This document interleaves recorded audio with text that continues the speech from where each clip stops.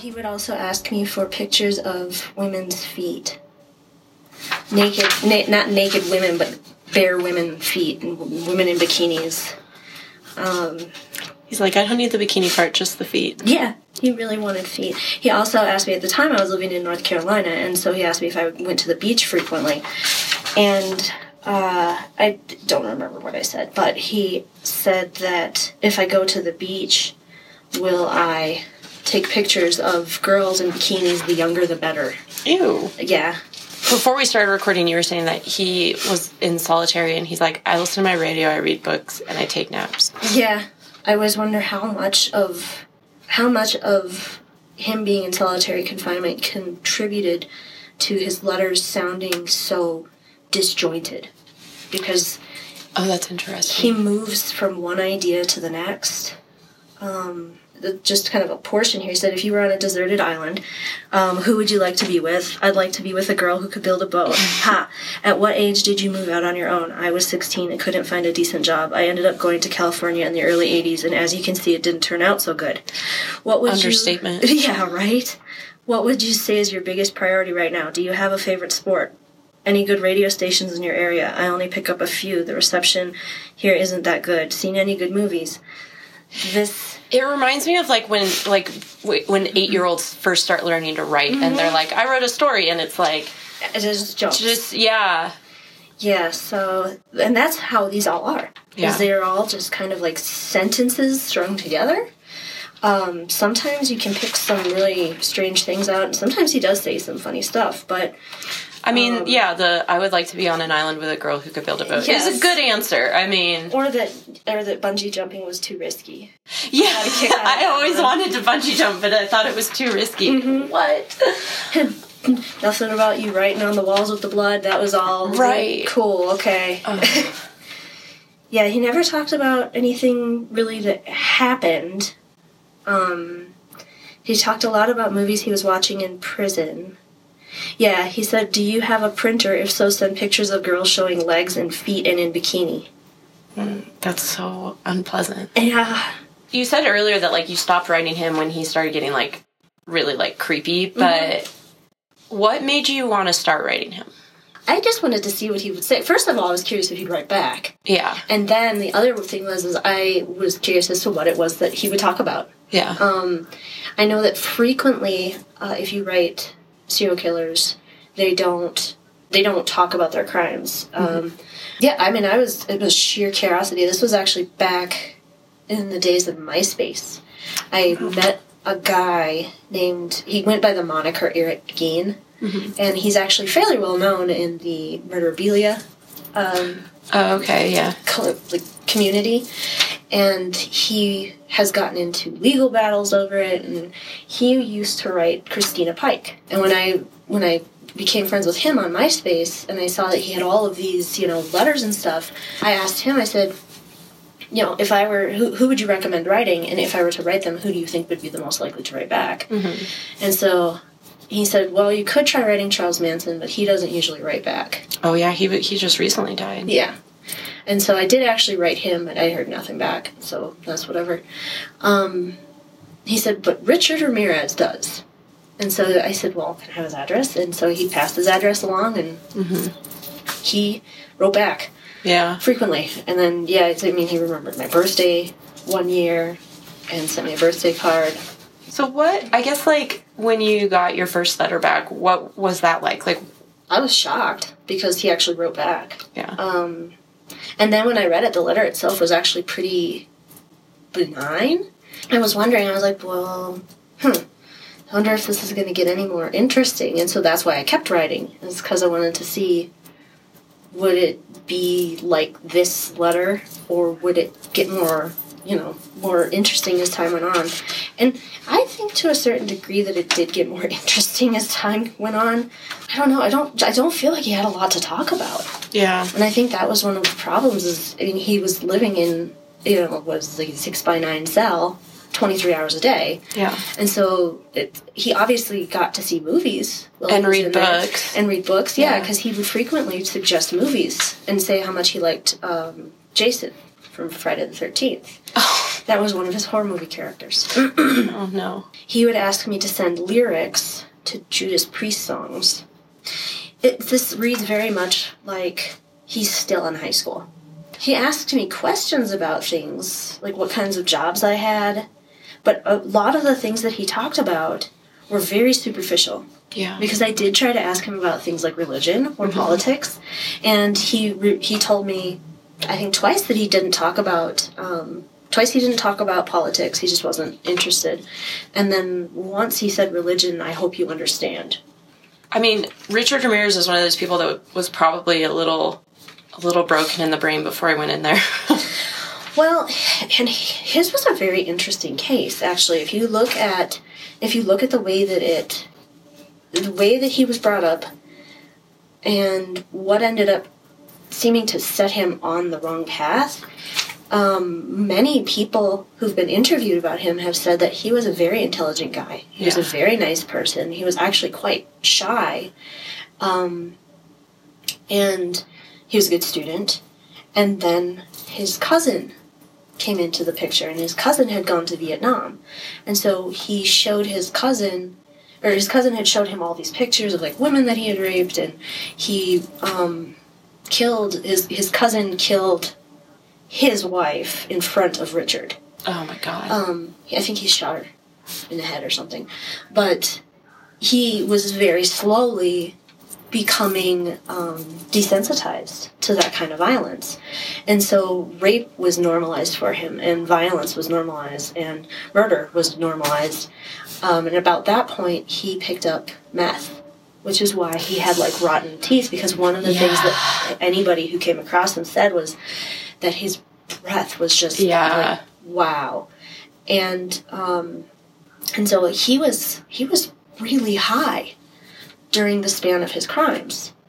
And so I always wonder how much of his actions had to do with his circumstances with his cousin and then his involvement with drugs. Yeah.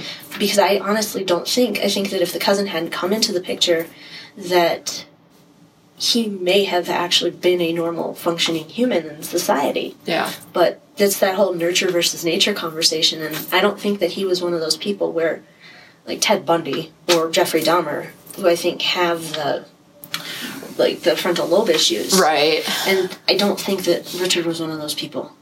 Well, I mean, and that is an interesting thing, too. Like, it's like an imperfect storm, because there are a lot of people who have childhood trauma or abuse and don't do this. Or there are people who, like, rot their faces off with meth and don't do this. But then it's like all of these other little things lining up. That's why I always think it's interesting when they do brain scans on them. There was a boy who hid his neighbors.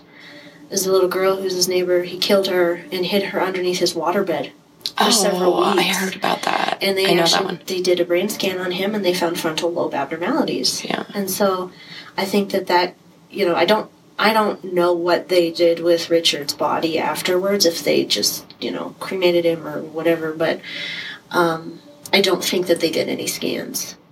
But I do know that there is a push. In fact, I'm reading some articles from my class about trying to get more information as to why the people who are such the extreme examples, right, they're obviously the minority. But why it is that they do the things that they do.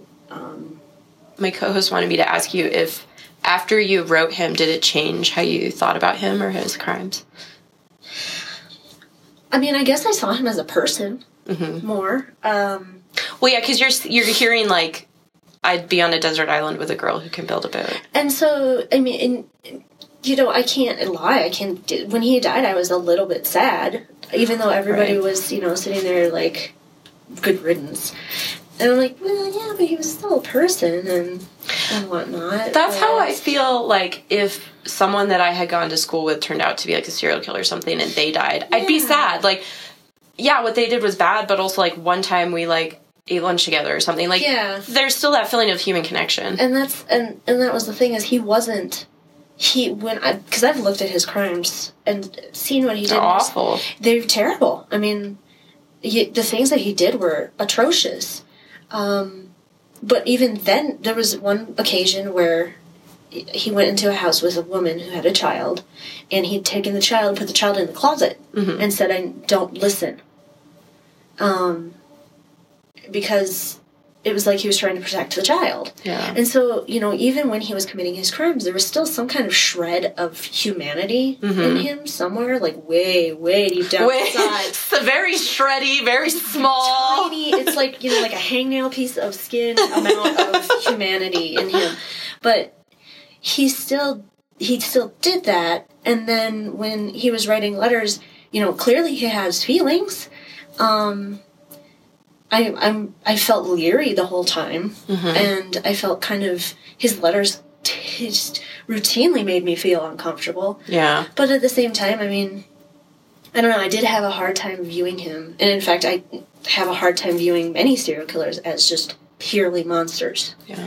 Well, one of the things that we talk about a lot is like, because we talk about like true crime, but we also like talk about like, where did concentration camps come from? And Hitler was like, I was inspired by America. But one of the things we talk about a lot is like, there are bad things that happen, and it's scary, but this idea of like feeling that fear and not looking away and not trying to pretend that it isn't happening, and like trying to look at it and say, I'm not going to let this turn me into a bad person, but like looking at the hard thing. And I think one of the hard things about this story is like, we want to say that he was just this monster, lock him up, throw him away. And it makes us uncomfortable that we're interacting with someone like that and seeing humanity in someone who didn't respect other people's humanity. Yeah. And that's just it, is I think that that's part of actually being a better person, is not giving into that, throw that, because I think you lose some of your humanity if you just discard people. Yeah. Because that's exactly what they did. Yeah. They just discarded people. And so if we turn around and we discard people, how are we any different? Yeah. That's kind of how I feel about the death penalty is, okay, you killed someone, and so I'm going to kill you for killing someone. It sounds really kind of hypocritical to me.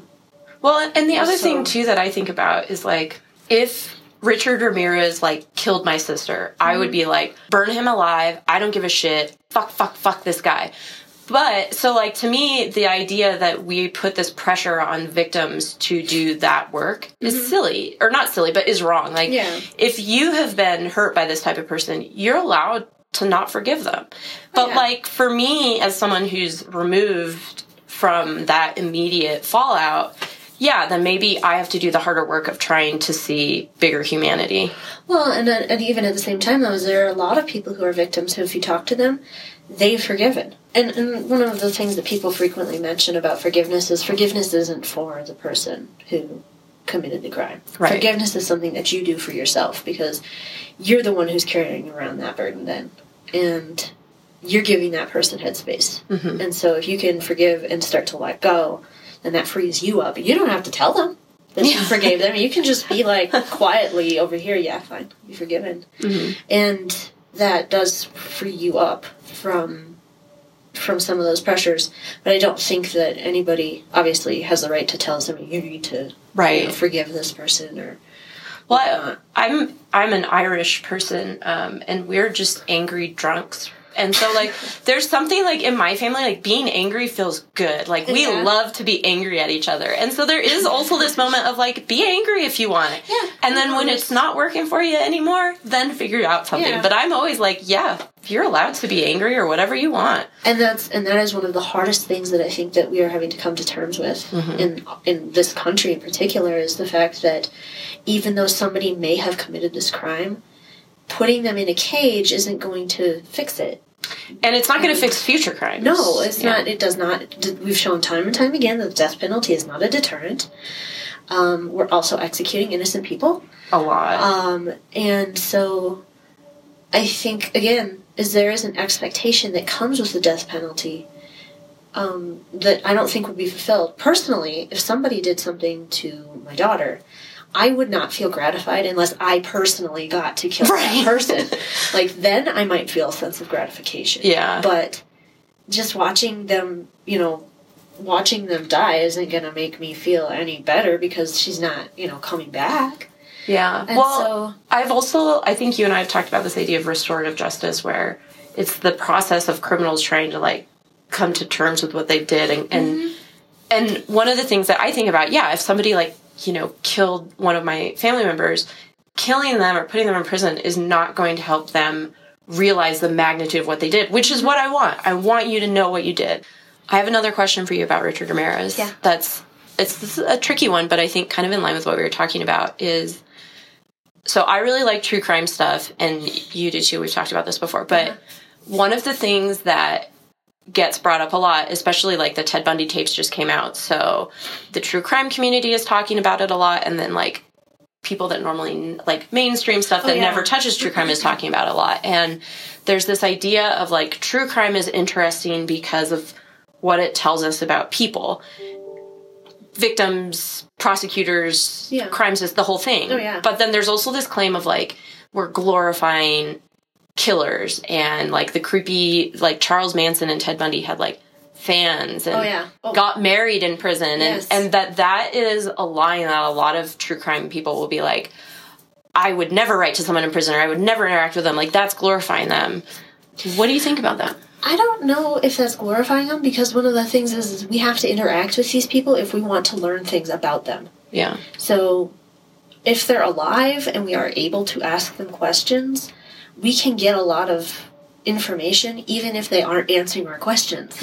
And so there are laws in place that, for example, like if John Wayne Gacy had sent out paintings, there were laws put in place that he could not profit from them. So there are laws in place that a criminal cannot profit from their violent crimes. And so I think that is one of the things that people get upset about, especially, this is what makes murderabilia so controversial, is that people are, they don't want other people to profit from the violent death of another, which is completely understandable. I've seen that there a lot of laws are like, if you are John Wayne Gacy sending out paintings, or you write a book and you're making profits, it goes into like a victim's reparation fund or something. And so I think that yes, we do have to be careful about how we portray these people, and they cannot be portrayed as some kind of hero, but at the same time, I cannot recall any true crime stories, documentaries, movies, any of it, that has ever depicted these people as anything more than what they were at that time. Like, these are these horrible things that this person did. We need to look at these horrible things, and they're really unpleasant to look at. And I think that it does make people uncomfortable. And so I think even looking at it makes people feel like this is just wrong. We shouldn't even be talking about this because this is wrong. No, because if we don't talk about it, then, you know, how do we identify the next person who might be headed down this path? Because we've learned a lot from... Well, and also, like, if you don't look at it, it doesn't go away. No. And I know that Ted Bundy actually worked in profiling cases. And so he actually did a lot to help...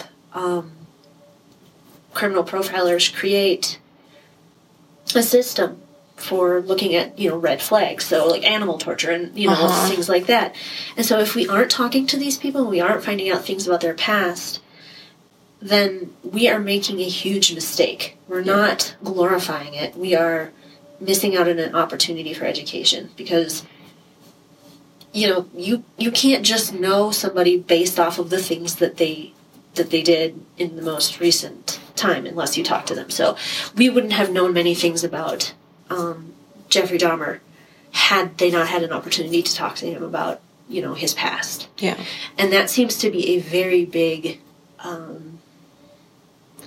really big benefit, is talking to them about, well, how did you get here? And so if we just say, oh, you're done, you're in jail, not going to talk to you, not going to look at you, not going to study your case anymore. And I think that's why cases that are from the 70s and the 60s keep being brought up, is because they have a lot of things that are still relevant and that we need to continue to look at and say, oh, I see this pattern happening over here. Well, that looks an awful lot like this case, so maybe we should pay attention and, you know, see what's going on with this person. They were, you know, torturing the neighbor kids, or they killed all of their pets, or, you know, things like that. So, I think that there is obviously a section of the population who does glorify and almost like deify some of these people. It's like, yeah, it's weird. It is weird, and I never understood like being a fan. I was not a fan of Richards, by any stretch of the imagination. I was interested in him as a case study, but he always he did definitely keep like a good arm's length away. Yeah, and so I don't feel like I knew him, or anything like that. But he was still an interesting figure, and so I don't know. I never have like sexualized any of these people. Yeah, and I know that recently that Netflix has criticized people for saying that Ted Bundy is hot. They're like, could you please stop calling Ted Bundy hot? There are literally thousands of other hot actors, and a lot of the people who are familiar with the case are coming back and they're saying, here's the thing. That was actually one of the things that he used in order to perpetrate his crimes. And so him being attractive needs to be part of the story. Yeah, well, and it's interesting. I've seen that a lot and that pushback. And I saw something. I didn't read it. I just sort of skimmed it like I do way too often when I then start talking like I'm an expert. But someone's response was like, he was white. So, like, he is kind of attractive, but mostly it was like, well, he's white, he's like, I'm a law student, so people gave him the benefit of the doubt. Mm-hmm. And so it is revealing a lot of these, like, biases that people hold. Mm-hmm. And I read Ann Rule's book, and it's really interesting, because even when he, like, would have, like, the broken arm, and be like, can you help me with the car? Yeah. He would approach, like, dozens of women, and a lot of them would be like, no. And she talks about one person who was like, I was about to say yes, but he had, like, really intense, crazy eyes. Mm-hmm. And so there's this moment of, like, he just kept doing it. He was a predator behavior to find the one person who was willing to be, like... To trust him. Or like, and... you know, the jail officials who didn't watch him or all this stuff. Right. It's like, oh, you're just a good old guy, you know? And so I think this idea of, like, he was kind of handsome. He was kind of smart. He was able to mimic, like, what we generally read as a good person. Yeah. Human emotions. Yeah. And I think that it does, the idea of, like, he was white. He appeared to be middle class. He could do these things. That's that thing of, like, stop calling Ted Bundy attractive, is, like, recognize the biases that let him play that. Yeah. Because he wasn't super smart, but he was smart enough to appear smart, and so we're like, okay, whatever. Yeah, he had his own set of intelligence. Yeah. It was his own unique kind, I would say. But yeah, if you look at people, I mean, Jeffrey Dahmer was a weird-looking, gangly kid. Yeah. And Richard Ramirez was not very attractive with the mouth thing happening. I think it's from the dollop. Someone's like, he was attractive, but then when his teeth just rotted, that ruined it. And they're like, he was like, this is how you know this is a crazy person, because he was like an attractive person who let their teeth rot in their head. Like, something's not right. I'm thinking of John Wayne Gacy was not a good-looking man. But John Wayne Gacy was one that could fake being the, like, that's like BTK. Avuncular, like, I'm just your KFC guy, you know? And that idea of, like... regular fella. Yeah. But again, the Jeffrey Dahmer story that I think always shows those biases is when he had, like, a victim escape, and the guy was running down the street, and these, like, two black women were like, okay, this isn't okay, we're going to call the cops. And the cops showed up, and he talked to them. The victim was, I think, Filipino. I could be remembering this wrong. And then the two black women were like, this is not okay. And Jeffrey Dahmer came out and was like, it's okay. And the cop was like, yeah, I'm going to listen to the white dude. Shut up, you guys. And let him go back. And so that's what I think cases like Ted Bundy show us, is, like, who are we willing to trust and believe and value? Because of the fact that this is, look at how long Dennis Rader got away with it all. Because he was an active member of his community. He was a good, upstanding, citizen, and active in the church. And it's very much what I think Dexter plays on. Yeah. And the argument that they make is, he often talked about pretending to be human and learning emotions. And so I think that I think that we see a lot of, I'm trying to think of other white guys who've killed people. It shouldn't be this hard. I know. I've got a whole book of them over there. Ed Gein. Ed Gein, yeah. But he only killed like a couple people. Well, the Golden State Killer that they just caught. The smiley face killer. He was a white guy. Mm. The Green River Killer. Gary Ridgway, yeah. He was, your typical white guy. And I've noticed that they definitely a lot of them prey on vulnerable populations. People who aren't going to be missed, so to speak. Yeah. My art editor is not a true crime or creepy person. It's my friend Clint. And he was editing, I don't remember what episode, but then one episode, and he texted me and he's like, man, it's pretty dangerous to be a sex worker. I was like, welcome to the true crime community, friend. I was like, yeah. Oh, yeah. But and so, at least on my end, I think true crime gives you, ideally, compassion for people like sex workers that we normally are like, ugh. Mm-hmm. But this idea of we should make it safe for people and not further marginalize these groups, because then also by marginalizing marginalized groups, we're also elevating white men. Well, and if we legitimize the practice of prostitution, then it's a job. That's all that it is. Yeah. I mean, we've legitimized stripping. I know there's still a stigma attached to it, but it is more legitimate than prostitution. You're not going to get arrested for stripping. I mean, unless you're too young. But, I think, too, I think the funny thing is, for people who work office jobs, 9 to 5, you may not be working, but your butt has to be in that chair. So, how is that not using your body to make money? Well, and that's how, I always wondered about porn. Yeah. Too, because porn... Well, because porn makes money for industries. That's why it's okay, Chelsea. I just think it's so strange. Because it's they're still having sex for money just on the screen. And that's even, more explicit than going to a consenting adult's house and having sex in, the privacy of a hotel room or whatever. Right. So, yeah, I've often wondered how we can moralize some kinds of sex and not other kinds. This kind over here, this one done in private, that's bad. This one done on screen is okay. Yeah. And we're going to put it all over the internet, and you can get it anywhere you look.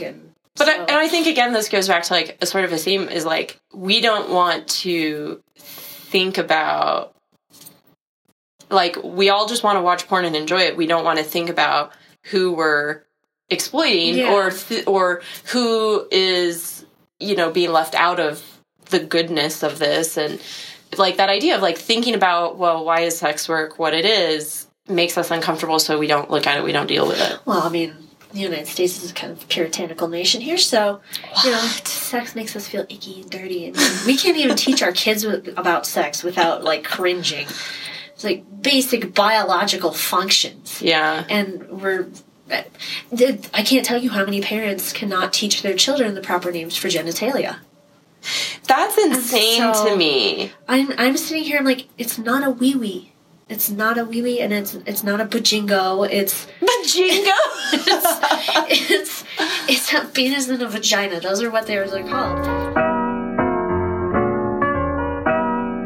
All Things Terror is written, recorded, and produced by two amateurs, Jennifer and Emily. Our sound editor for this episode was our guest and friend of the pod, Anthony, who also scared us with the Martin family vacation story last week. Our intro music is by Cosimo Fogg. Come chat with us on Twitter at All Things Terror or Instagram at All Things Terror Podcast. There, you can also see some really cool artwork Anthony made of some of our more salty quotes and the link to his new podcast, Great and Terrible. We're hard at work on Season 2, Terrorists, so give us a rate, a review, and definitely a subscribe if you liked what you heard. We'll be back to regular episodes soon. Goodbye forever.